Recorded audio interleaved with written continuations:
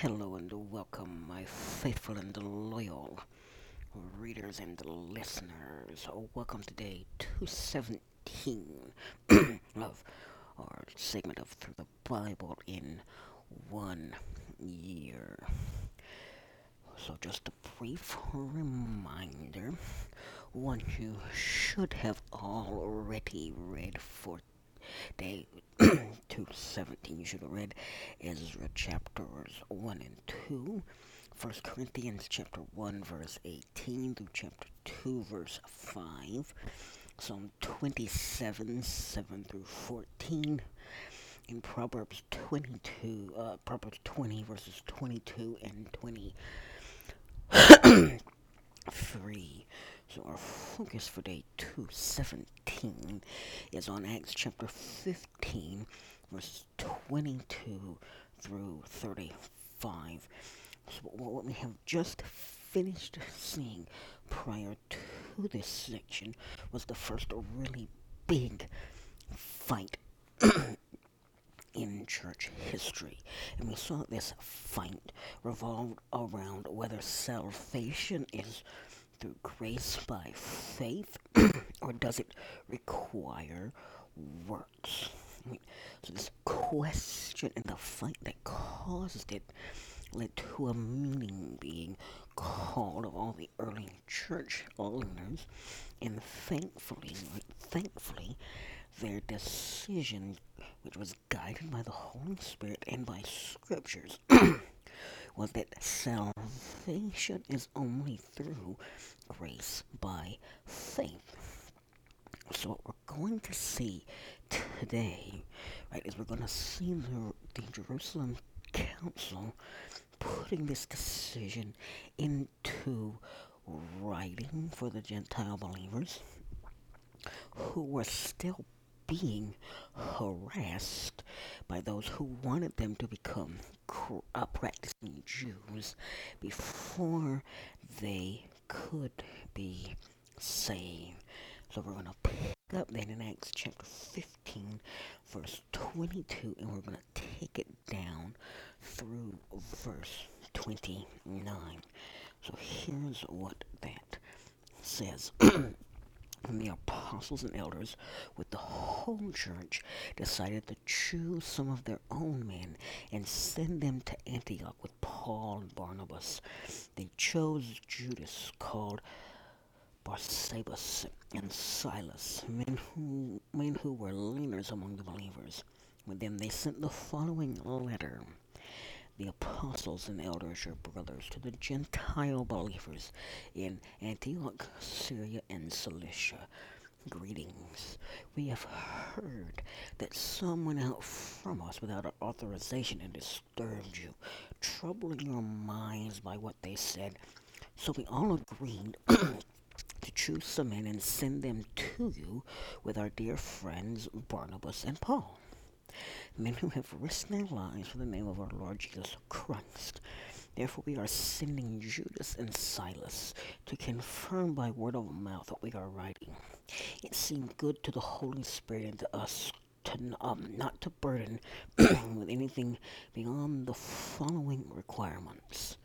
You are to abstain from food sacrificed to idols, from blood, from the meat of strangled animals, and from sexual immorality.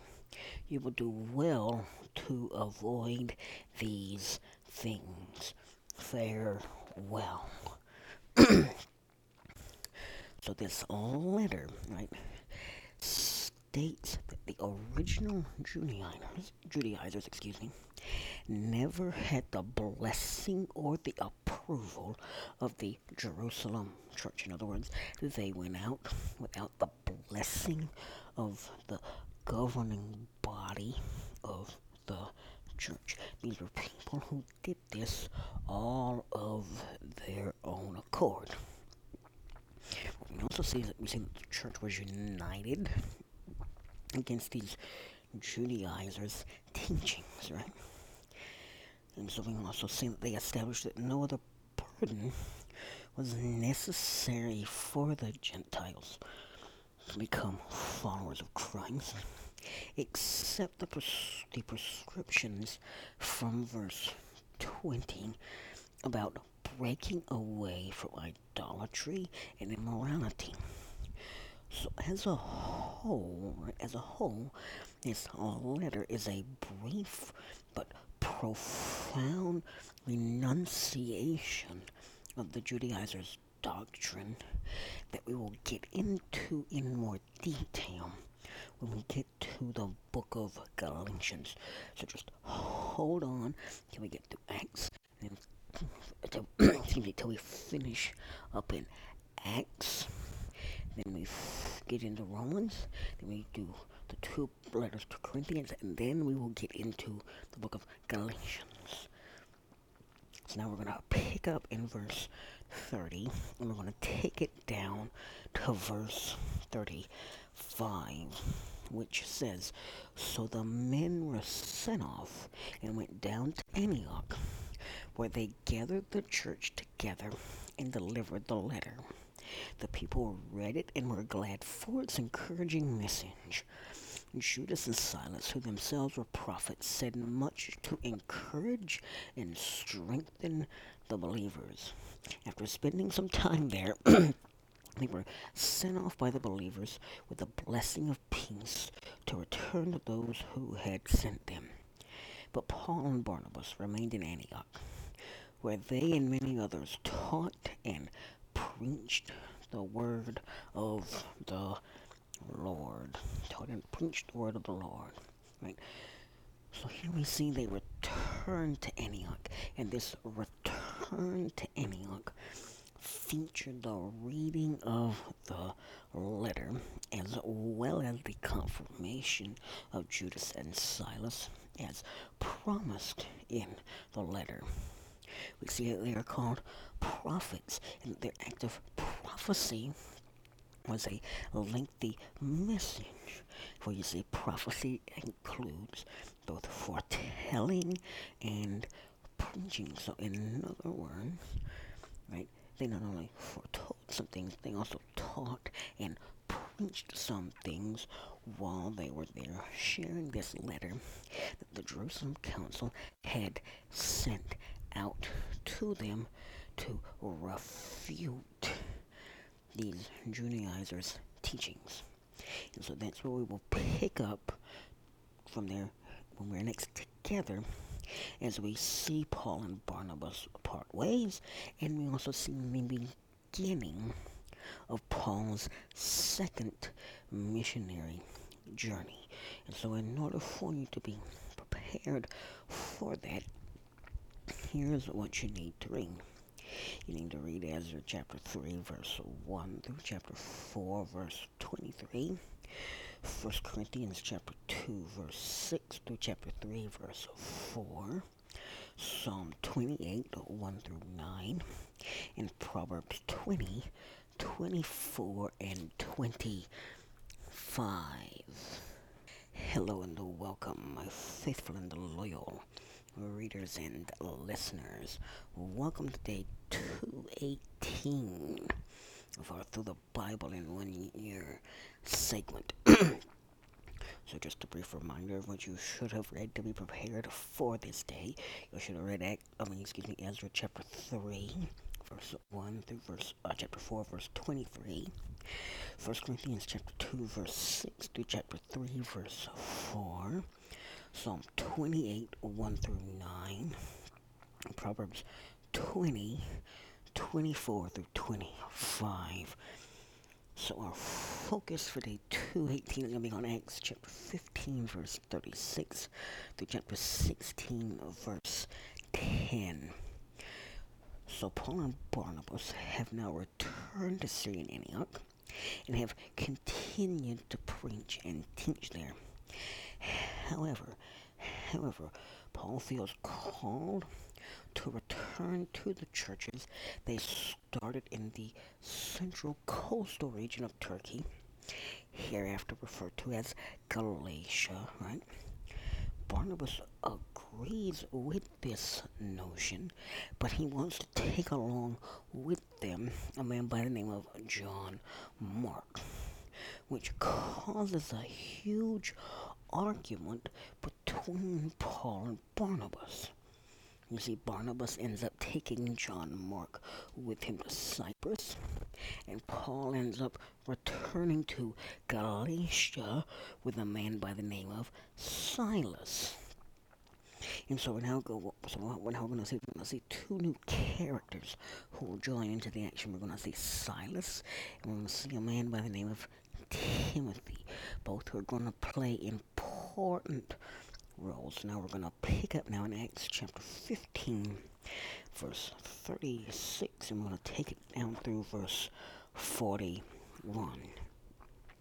So here's what that says. It says, sometime later, Paul said to Barnabas, let us go back and visit the believers in all the towns where we preach the word of the Lord and see how they are doing. Barnabas wanted to take John, also called Mark, with them, but Paul did not think it wise to take him because he had deserted them in Pamphylia and had not continued with them in the work.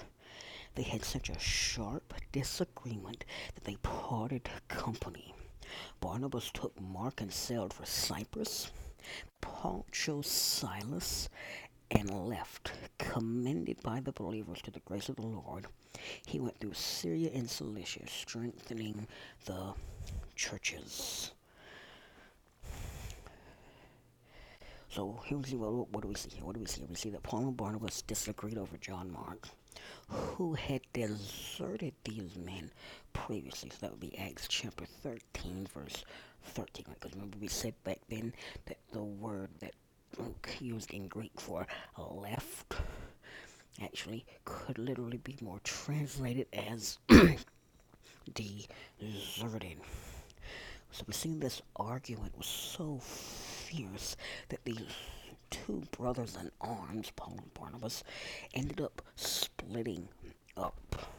We see that Barnabas then took John Mark off to his homeland of Cyprus, while we see Paul, right, taking Silas overland to Galatia.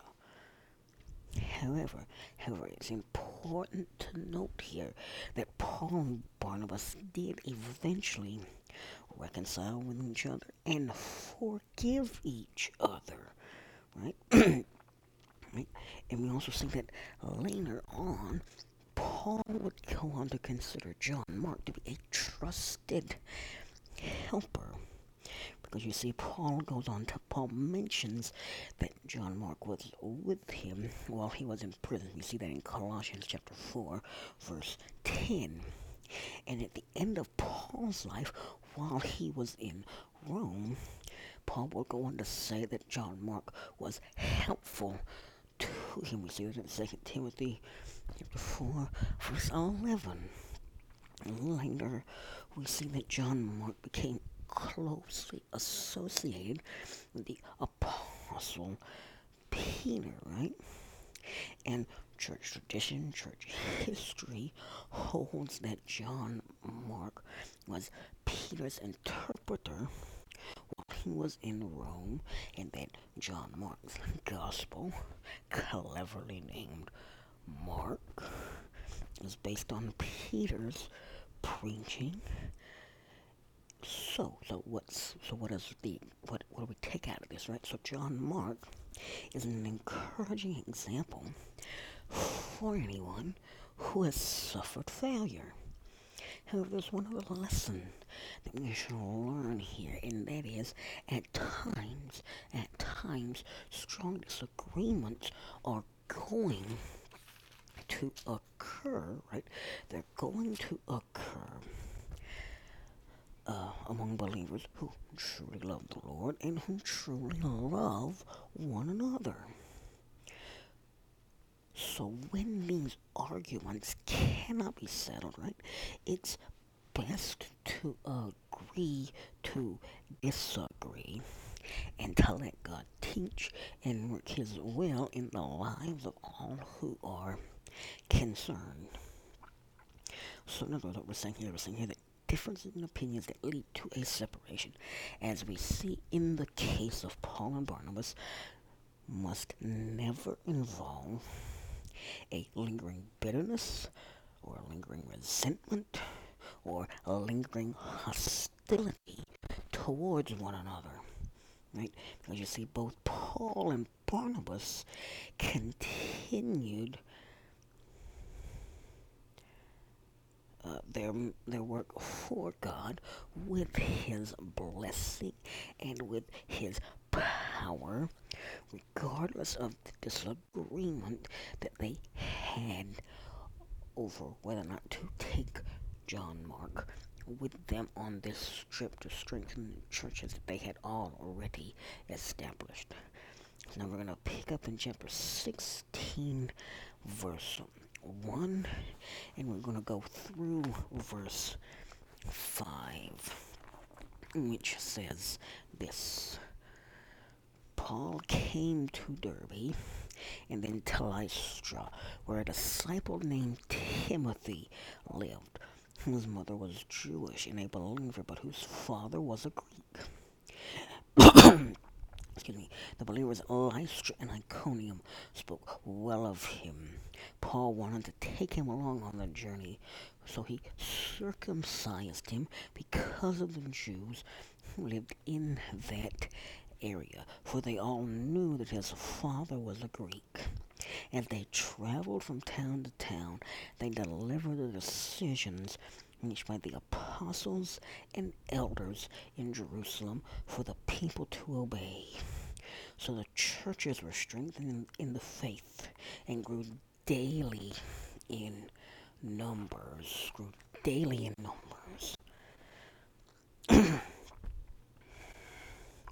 So we see Timothy coming in, another man who's going to play an important role in the life and the ministry of Paul, right? So Timothy and his family were more than likely converted by Paul on his first missionary journey. And the ground here, the basis on which the basis for which Timothy was circumcised was the fact that his heritage, his Jewish heritage, was well known, right? So in other words, what we're saying is that to other Jews, Timothy was considered of Jewish descent because his mother was Jewish. So remaining uncircumcised would have been an unnecessary stumbling block to Jewish listeners as Paul and Timothy ministered to them. And so then we also see that to the Gentiles, Timothy was considered a quasi-Jew, because though his father was Greek, his family, Timothy's family, raised him in the Jewish faith. So the only thing he was lacking at this point in time to be considered fully Jewish was for him to be circumcised. Right, so in other words, so what's going on here, right? So we're seeing once again Paul's practice of beginning evangelism in the synagogue, right? And it was this practice, right, that made Timothy's circumcision, right, a matter of wisdom with absolutely no saving significance. Why did it have no saving significance? Because Timothy was already saved. He had been saved by grace through faith. He wasn't saved through the act of having his foreskin removed. He had his foreskin removed to make him more appealing to the Jewish believers, to the Jewish people that he was going to be preaching to, but it had absolutely no saving significance. So what we see is that after being circumcised, Timothy would go on to join Paul in telling the good news of the council's decision, right? So he would tell him of this good news of the council's decision. So now we're going to pick up in Acts chapter 16, verse 6, and we're going to take it through verse 10, which will be the very end of this section, right? Which says this: Paul and his companions traveled throughout the region of Perga and Galatia, having been kept by the Holy Spirit from preaching the word in the province of Asia. And they came to the border of Mysia. They tried to enter Bithynia, but the Spirit of Jesus would not allow them to. So they passed by Mysia and down to Troas. During the night, Paul had a vision of a man of Macedonia, standing and begging him, "Come over to Macedonia and help us." After Paul had seen the vision, we got ready at once to leave for Macedonia, concluding that God had called us to preach the gospel to them. Right. So what's going on here? What's happening here in this probably the most crucial of passages outside of what you saw happen on the day of Pentecost in the book of Acts? So here's what's going on right here. So the Perga and Galatia region that we hear referred to here refers to the area west of Lystra and Derbe.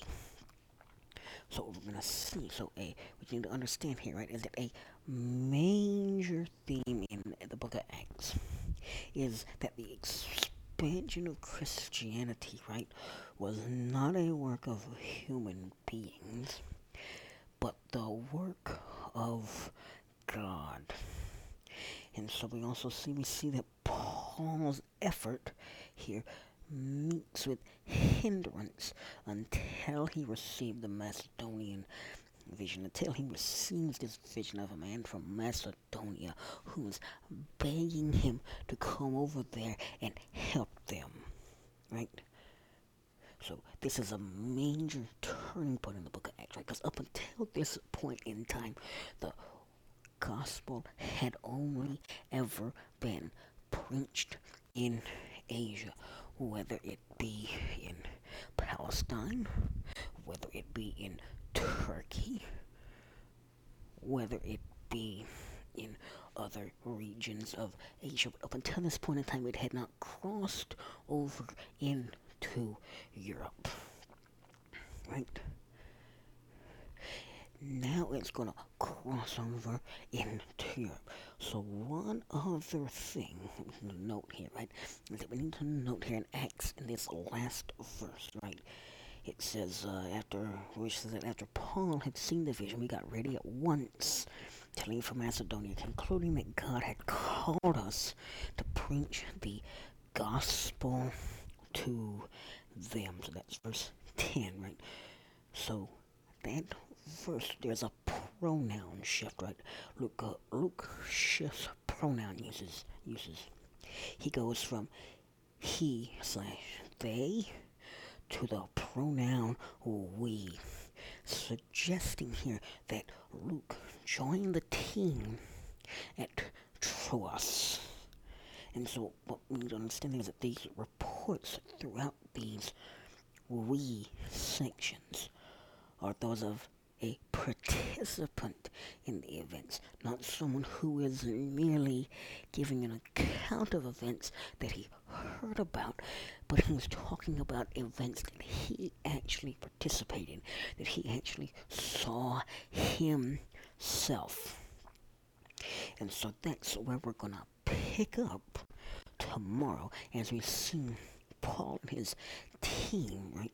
Paul and his team of missionaries finally cross from Asia into Europe, marking a major turning point not only in church history but in world history, because now all of a sudden what was an Eastern mystery cult is now gonna move into the mainstream by crossing over an invisible boundary line into the part of the world that held things that were considered to be mainstream. And in order for you to be prepared for that, here's what you need to read before we are next together. You need to read Ezra chapter 4, verse 24 through chapter 6, verse 22. You read 1 Corinthians chapter 3, chapter 3, verses 5 through 23, excuse me. Psalm 29, 1 through 11, and Proverbs 20, 26 through 27. Hello and welcome, my faithful and loyal readers and listeners. Welcome to day 219 of our Through the Bible in 1 Year segment. So just a brief reminder of what you should have read on this day to be prepared for this. You should have read Ezra chapter 4, verse 24 through chapter 6, verse 22. 1 Corinthians chapter 3, verses 5 through 23. Psalm 29, 1 through 11. And Proverbs 20, 26 through 27. So our focus for day 219 will be on Acts chapter 16, verses 11 through 15. So when we were last together, we saw Paul and his new traveling companion Silas set off on another missionary journey, with their objective on this new missionary journey being to move from Asia into Europe. But unfortunately, there was a small problem with this plan, and that problem was that God had not yet ordained that part of Paul's mission. But fortunately, by the end of our passage from the last time we were together, right, we saw Paul receive a vision of a man in Macedonia begging Paul to come to Macedonia to help him. And that is where we will pick up today, right? So we're going to pick up in Acts chapter 16. We're going to do verses 11 and 12 to start off with. So here's what that says. It says, from Troas, we put out to sea and sailed straight for Samothrace. And the next day we went on to Neapolis. And from there we traveled to Philippi, a Roman colony and the leading city of that district of Macedonia. And we stayed there for several days. They stayed there for several days. So let's unpack this, right? So the distance from Troas to Neapolis was more than 150 miles, or 240 kilometers, right? And so the island of Samothrace, which is another place that is mentioned here, was a rough midway point between Troas and Neapolis. And its high mountain made it easy to spot. And so the best port was in the capital city of the same name, Samothrace, on the island's north shore. And so the next major place to be sea named is this town of Philippi, right, which was Macedonia's best port outside of Thessalonica, right? So the seasonal winds, right, are more favorable for Paul's voyage here than those that we're going to see in Acts chapter 20, verse 6. So now let's talk about the city of Philippi, because this is where we're going to spend quite a lot of time over the next several times that we are together, right? So the city of Philippi was 10 miles or 16 kilometers by land from the port of Neapolis. It had been a Roman colony since about 42 BC. And because of that, its citizens were therefore citizens of Rome.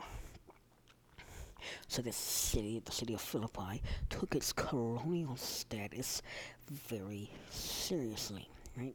So how do we know this? We know this because over 80% of its inscriptions are in Latin, not in Greek, which would have been the more native language for the Philippians. So it was a largely agrarian town, and it is estimated that its population was at only 10,000, or even lower than that, at about 5,000. So it wasn't a very big city, right? But it played a major important role, right? And why? Why did it play a major important role? And why was it so prosperous when it was such a small city? And that's because its location was strategic, right? As the eastern end of the major Via Egnatia, which was an overland route to the eastern coast of the Adriatic, and so it was thus it was connected to Italy by sea, right? So it was at the far eastern end of this major road that connected it to the Adriatic Sea. And because it was connected to the Adriatic Sea, it was then connected to Italy by this route. So it could get a lot more commerce, which made it commercially powerful, right? So we need to understand Thessalonica was Macedonia's capital. Right? That was the capital city of Macedonia. But Philippi was the most respected city in the first of Macedonia's 4 districts.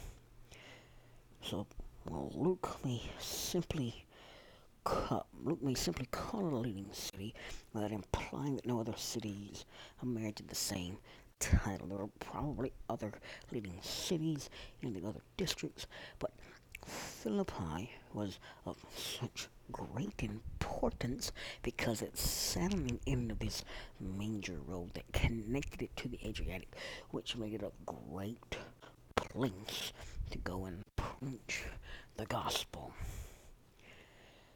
So now we're going to pick up in verse 13 and we're going to take it through verse 15.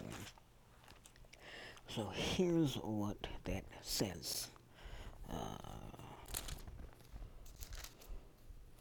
Hold on. So, here we go. On the Sabbath, we went outside the city gate to the river, where we expected to find a place of prayer. We sat down and began to speak to the women who had gathered there. One of those listening was a woman from the city of Thyatira named Lydia, a dealer in purple cloth. She was a worshiper of God. The Lord opened her heart to respond to Paul's message.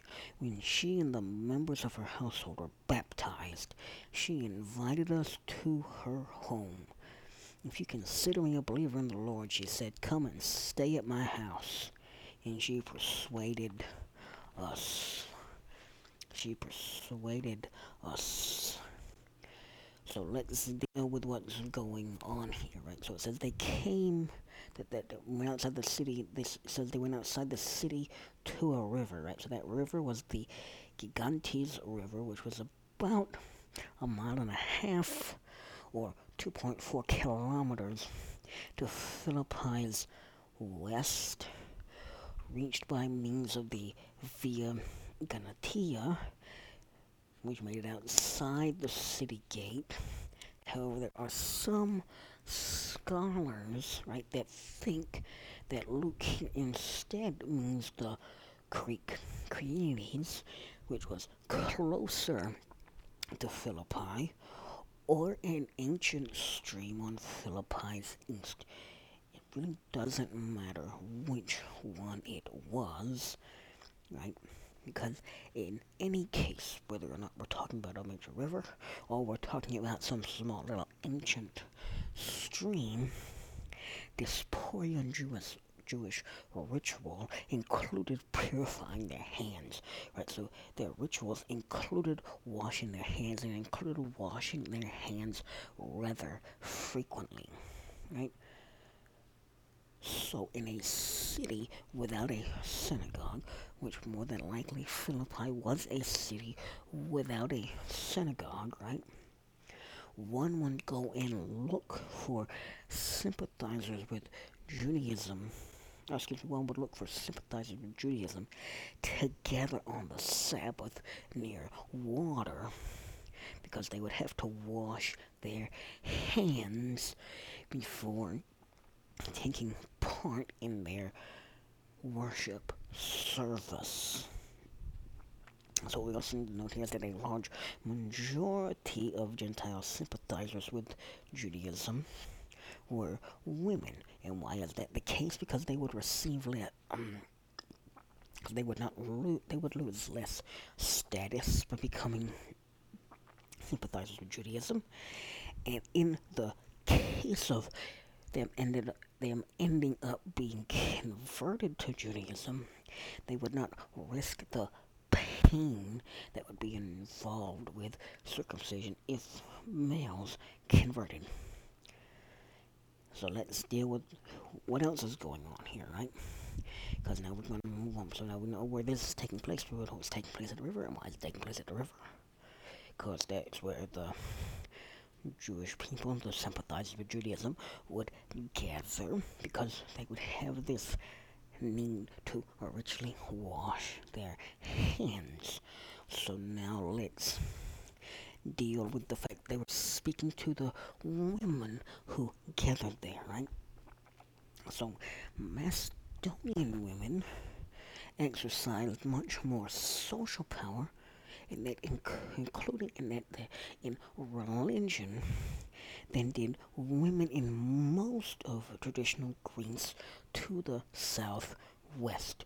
So that would be in places like Athens, Corinth, you name it, any place in southwestern Greece, down into the heartland of classical Greece, right?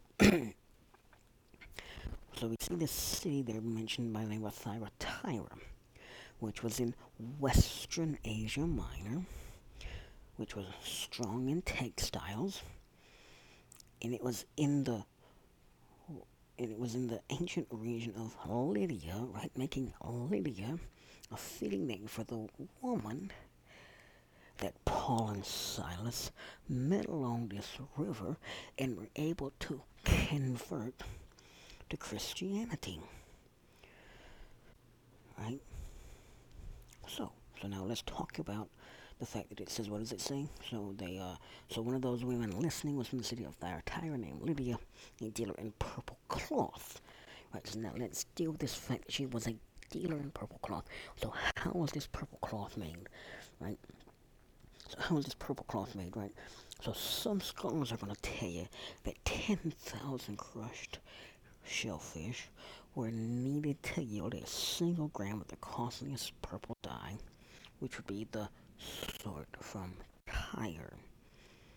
However, others believe that dyers in Thyatira and Macedonia used a less expensive substance, such as the madder plant, for those in Thyatira, right? So then it goes on to say that she was a worshiper of God, and then it says the Lord opened her heart to respond to Paul's message, and when she and the members of her household, she invited us to her home, and if you consider me a believer in the Lord, she said, come and stay at my house, right? So come and stay at my house. So let's talk about who constituted Lydia's household. So who constituted Lydia's household is uncertain. Don't really know what constituted Lydia's household. So it could have included servants, it could have included freed persons, or it could have included workers, or it could have included all of them. We simply do not know. However, what we do know is that she apparently heads her own household, which could mean one of several things. It could mean she was widowed, it could mean she was divorced, or it could mean she was a prosperous, freed woman. Again, we don't know. We're not given any details, and really, details are not really needed on this matter because it's not really important. However, the key point here, right? The key point that we need to get from this, right? Because it says, what does it say? Um, so it says, when she and the members of her household were baptized, right? Did Lydia forcefully baptize her entire household? No. This was not a mass conversion event like you would see during the Spanish conquest of Mexico, or the Spanish conquest of South America, or any of the other European conquests of native peoples during the age of exploration. That's not what happened here, right? So what does happen here, right? So what we see happening here is that we see that Lydia's conversion more than likely led to such a great change in her that it convicted her entire household of the need for salvation, which is what ultimately led to her entire household being baptized. Because they saw this change in this woman. They knew who was already as it says in the passage, a worshiper of God. Now she's taken this other step forward. They know she worships God. And we're not talking about she worshipped the ancient Greek gods. We're talking about she worshipped the one true God. And so they saw this and they wanted this for themselves. Right? So now so we already talked about, right, that the purple dye was more than likely made from some plant or was made from some shellfish. Now let's talk about, it says she was a dealer in purple cloth. Right? She may not have been manufacturing it, but she was dealing in it. That means she was buying it. She was selling it. And quite possibly involved in the manufacture of it. Right? So let's deal with this. These people known as dealers in purple cloth, right? So they could be persons of means. In other words, they could be people who had lots and lots and lots of money. And more than likely they did, because purple was considered the color of royalty. And it's something that only royalty would wear, right? However, what is important to note here is that Lydia is technically a foreigner in the city of Philippi. Even though she is working there as a dealer in purple cloth, she is not a natural citizen of the city of Philippi. Right? So what are we talking about there? So what does it say at the very, very end, right? She says, if you consider me a believer in the Lord, come and stay at my house. So we're talking about the hospitality that she offered to Paul and Silas, which was a prized virtue in the ancient Mediterranean world. You didn't turn strangers away if they were looking for a place to stay. That was considered to be rude, crude, and socially unacceptable behavior. Right? In fact, Lydia would count an honor for this ministry team to come and stay with her. Right?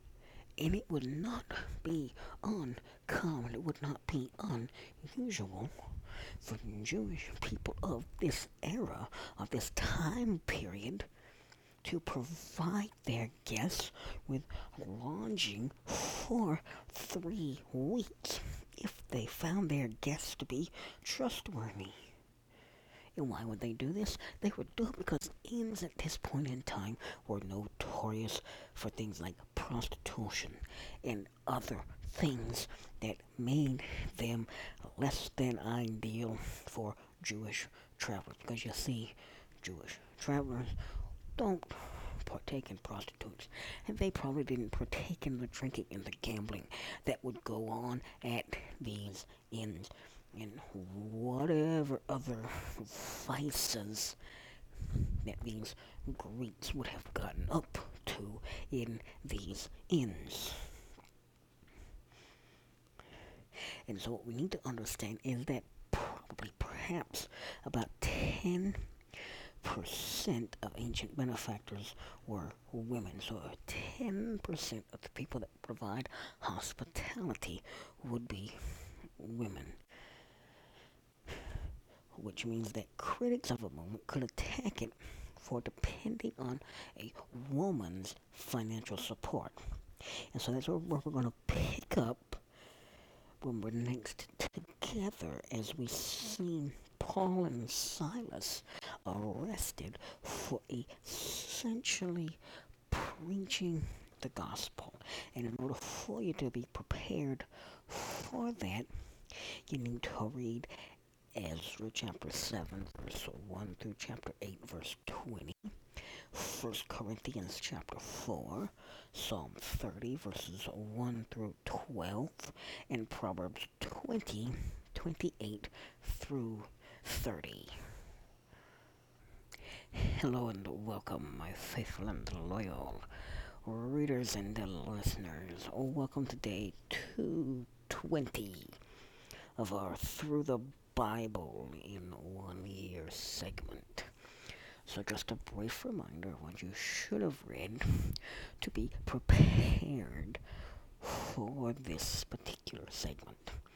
You should have read Ezra chapter 7 verse 1 through chapter 8 verse 20, 1 Corinthians chapter 4, Psalm 30 verses 1 through 12, and Proverbs 20, 28 through 30. So we're going to be in Acts chapter 16, starting in verse 16 and going all the way down through verse 40. So what we have seen so far is we've seen Paul have a vision of a man from Macedonia begging him to come over there and help them. And so it was this vision that led him and Silas to cross over from Asia into Europe. And so what we're going to see today is we're going to see the first negative consequences to this bold and spirit-inspired journey.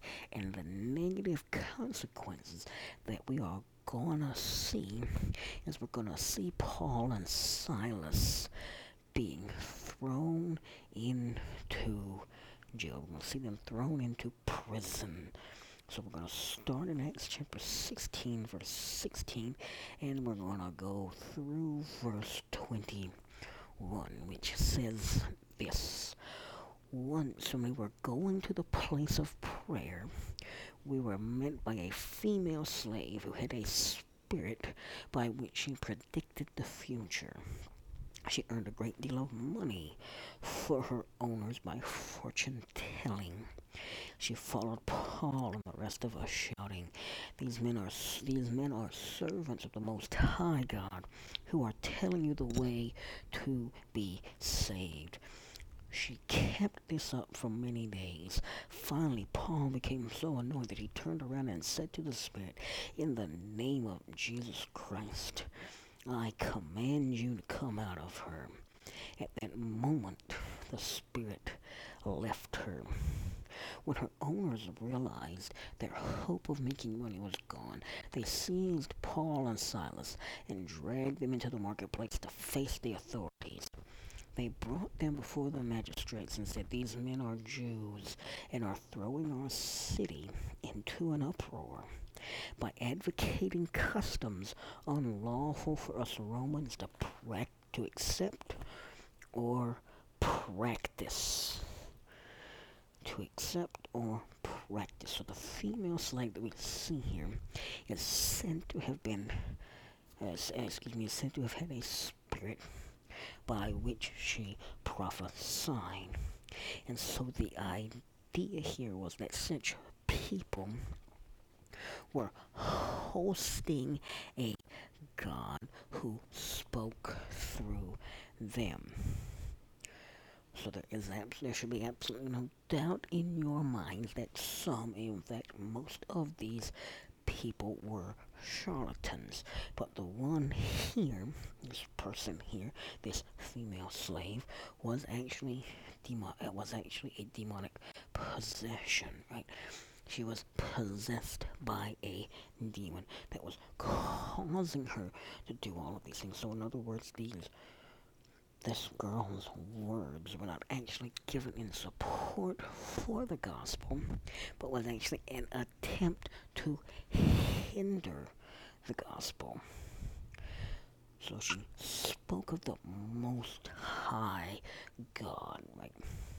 Which could quite possibly be a reference to Zeus, who was the highest god in the Greek pantheon. He was the chief god. He was the god of thunder and lightning, right? He was the king of the gods. He would have been the Greek equivalent to the Roman Jupiter, or to the Norse god Odin, whichever pantheon you are more familiar with. So Zeus was the Greek equivalent of it. Zeus is the most widely known because he's the one that we all know from Greek mythology, which happens to be the mythology most studied in school, unfortunately. So Paul, what we then see is Paul, after many days of this hindrance, decides he's going to cast this demon out. He's had enough. This demon has got to go.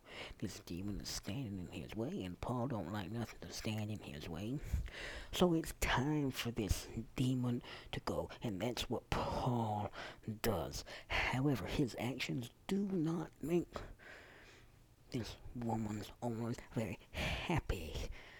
Why? Why were they not happy? Because they lost their money-making tool, right? So which caused the owners to then haul Paul and Silas before the highest officials. So what happens, right? So they haul them before the highest officials, right? So in other words, they drag them into the marketplace, or they drag them into the central public square, which was called the Agora, which was where trials like this would have taken place so that everybody could see what was going on, what was happening. Right? So we see here they made this charge, right, of unlawful customs, and these charges were both false and they were strategic, right? So they were false because new cults were illegal under Roman law, right?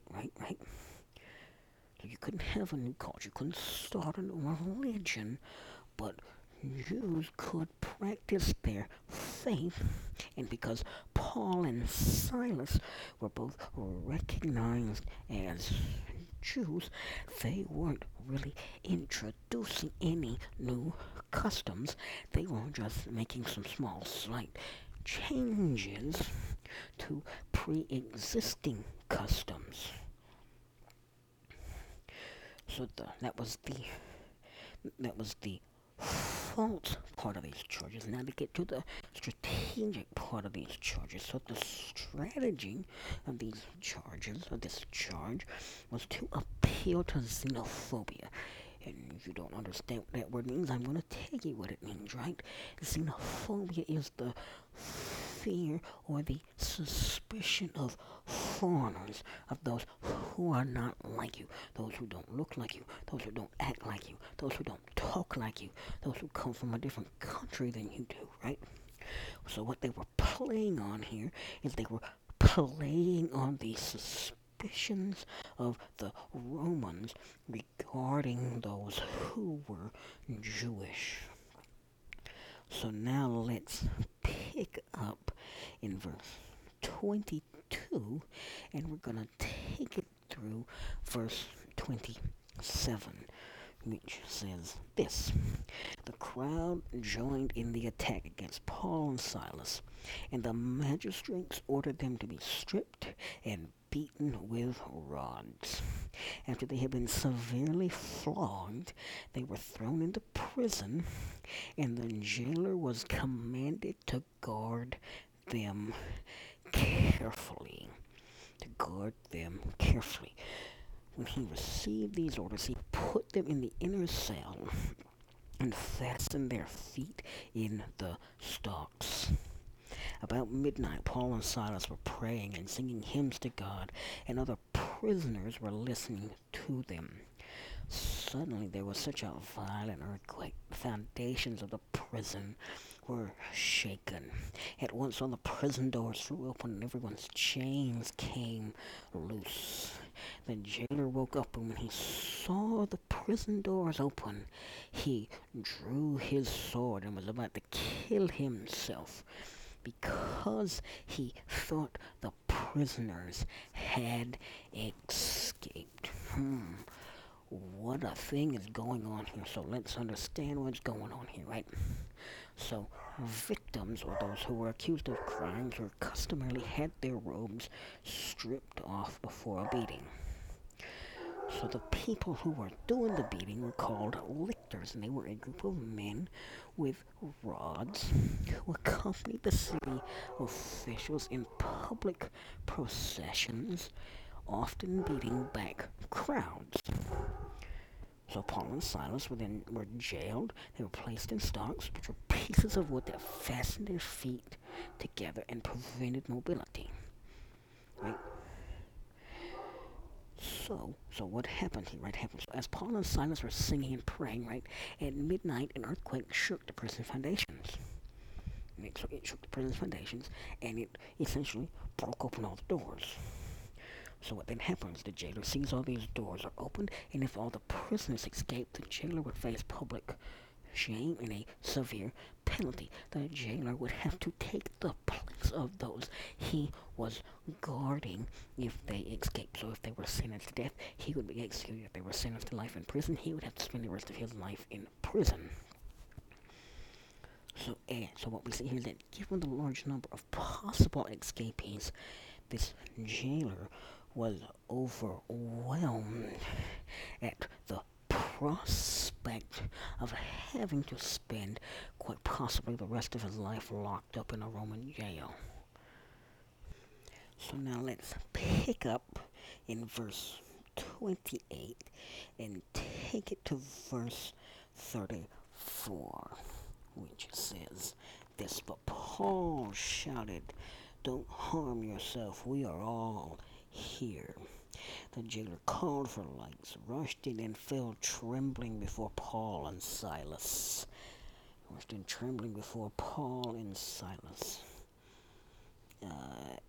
He then brought them out and asked, "Sirs, what must I do to be saved?" They replied, "Believe in the Lord Jesus, and you'll be saved, you and your household." Then they spoke the word of the Lord to him and to all the others in his house. At that hour of the night, the jailer took them and washed their wounds. Then immediately he and all his household were baptized. The jailer brought them into his house and set a meal before them. He was filled with joy because he had come to believe in God, he and his whole household. So what happens here, right? Paul sees this jailer is about ready to kill himself. He's about ready to off himself rather than face whatever punishment might be coming his way for quote-unquote allowing these men to escape, even though he had no even though he had no part in whatever escape may or may not have happened. So what does Paul do? Paul calls out to this fearful jailer, and he tells him, hey, we were all still here. Ain't none of us left. And so we see the jailer's response. What is his response? His response is trembling. His response is falling down, which suggests that he was aware and he had been in close proximity to the holy God of whom Paul had spoken. And so then he goes on to make this big question about salvation. What must I do to be saved? And right, so this question that he asks was very likely due to an earlier but unreported conversation this man had with Paul and Silas. Right, because he was guarding these men day and night. He would have been with them day and night. He would have seen them. He would have had a chance to talk with them and quite possibly get to know them. To say that they believe something so strongly that they're willing to be jailed, they're willing to be beaten, they're willing to be put in stocks, they're willing to have their feet bound so that they can't move, right? So he had this conversation with them, and now he's seen the power of their God at work, and now all of a sudden he wants to know, what must I do to be saved? I know I'm guilty of something. What do I gotta do to get rid of this guilt? What do I gotta do to be free from this guilt? And Paul and Silas tell him exactly what he gotta do. Right? But here's the key. Here's the key. Just again, Paul's response is in no way suggesting a household salvation in any other way that each member of this man's household individually decided to receive Christ. Because you see, everyone in the house who believed on Jesus would be saved. Right? It doesn't say everyone in the house. It doesn't say, well, because this jailer believed, right? They would be saved. It says everyone in the, it says, what does it say? He had come to believe in God, he and his whole household. He and his whole household. It doesn't say just he, and he forced his whole household to believe. No, it says he and his whole household. Because see, his whole household was probably in close proximity to this jail, and they had just seen this massive prison shaking earthquake. They had just seen men who had every reason to leave and flee decide not to leave and not to flee. So now let's pick up now in verse 35 and take it to the very end, which would be verse 40, which says, when it was daylight, the magistrates sent their officers to the jailer with the order, release those men. The jailer told Paul, the magistrates have ordered that you and Silas be released. Now you can leave. Go in peace. But Paul sent to the officers. They beat us publicly without a trial, even though we are Roman citizens, and threw us into prison. And now do they want to get rid of us quietly? No. Let them come themselves and escort us out.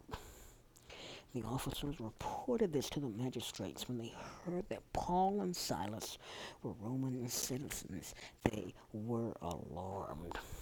They came to appease them and escorted them from the prison, requesting them to leave the city. After Paul and Silas came out of the prison, they went to Lydia's house, where they met with the brothers and sisters and encouraged them. Then they left. So what's going on here, right? So in the morning, the officials decide we need to release these dudes because they ain't really done nothing wrong. So we're going to release them, right? or it could quite possibly have been they figured these men had suffered enough. So either way, we gotta get rid of these men. We gotta get rid of the evidence. We can't kill them because they ain't really done nothing wrong, but we need to get rid of them. We need to get them out of our jail. We need to get them out of our system, right? So we see that Paul makes this bold and his heroic response. How is it bold and how is it heroic? Because what does Paul do? Paul asserts his rights. Paul is a Roman citizen. In no way, shape, or form should Paul have been treated in the way that he was treated without being tried first. And I don't mean a trial like what happened here. We're talking about a trial before an actual judge, not a trial before some backwoods, back road county judge, some justice of the peace. We're talking about an actual trial before a judge and a jury in today's terms. Paul did not get that, and according to Roman law, Paul should not have been punished in the way that he was punished without there first being a trial. However, Paul's purpose was more than his own outrage at injustice. What was his ultimate purpose? And so he wanted to create fear in the officials to generate caution for future similar events.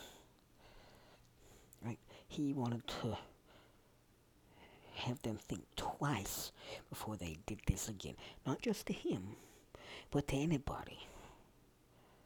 Right? You should see Roman citizens were not to be so ill-treated.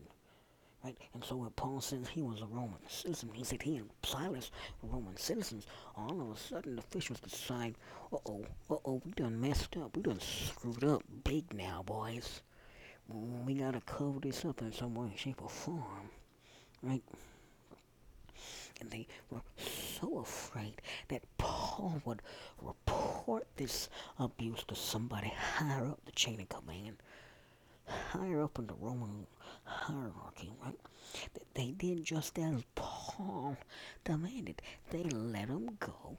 They escorted them out of the jail. They gave them whatever they asked for. Why? Because they was trying to keep these dudes quiet. They didn't want word of this getting back to the actual Romans in Rome. That hey, we out here in the sticks beating Roman citizens just simply because we can. Because they was out here doing something we didn't like, and because we didn't like it, we decided we was gonna beat them. Couldn't do that in Rome. You can't do that today. And so that's where we're going to pick up, because you see they were escorted out of Philippi, and they went back to Lydia's house, and after they stayed at Lydia's house, then they were going to move on to a new area, and that's where we're going to pick up tomorrow, because we're going to see them moving from Philippi into Thessalonica, and then into Berea. So in order for you to be prepared to discuss that, you need to read Ezra chapter 8, verse 21 through chapter 9, verse 18, 1 Corinthians chapter 5, Psalm 31, 1 through 8, and Proverbs 21, 1 through 2.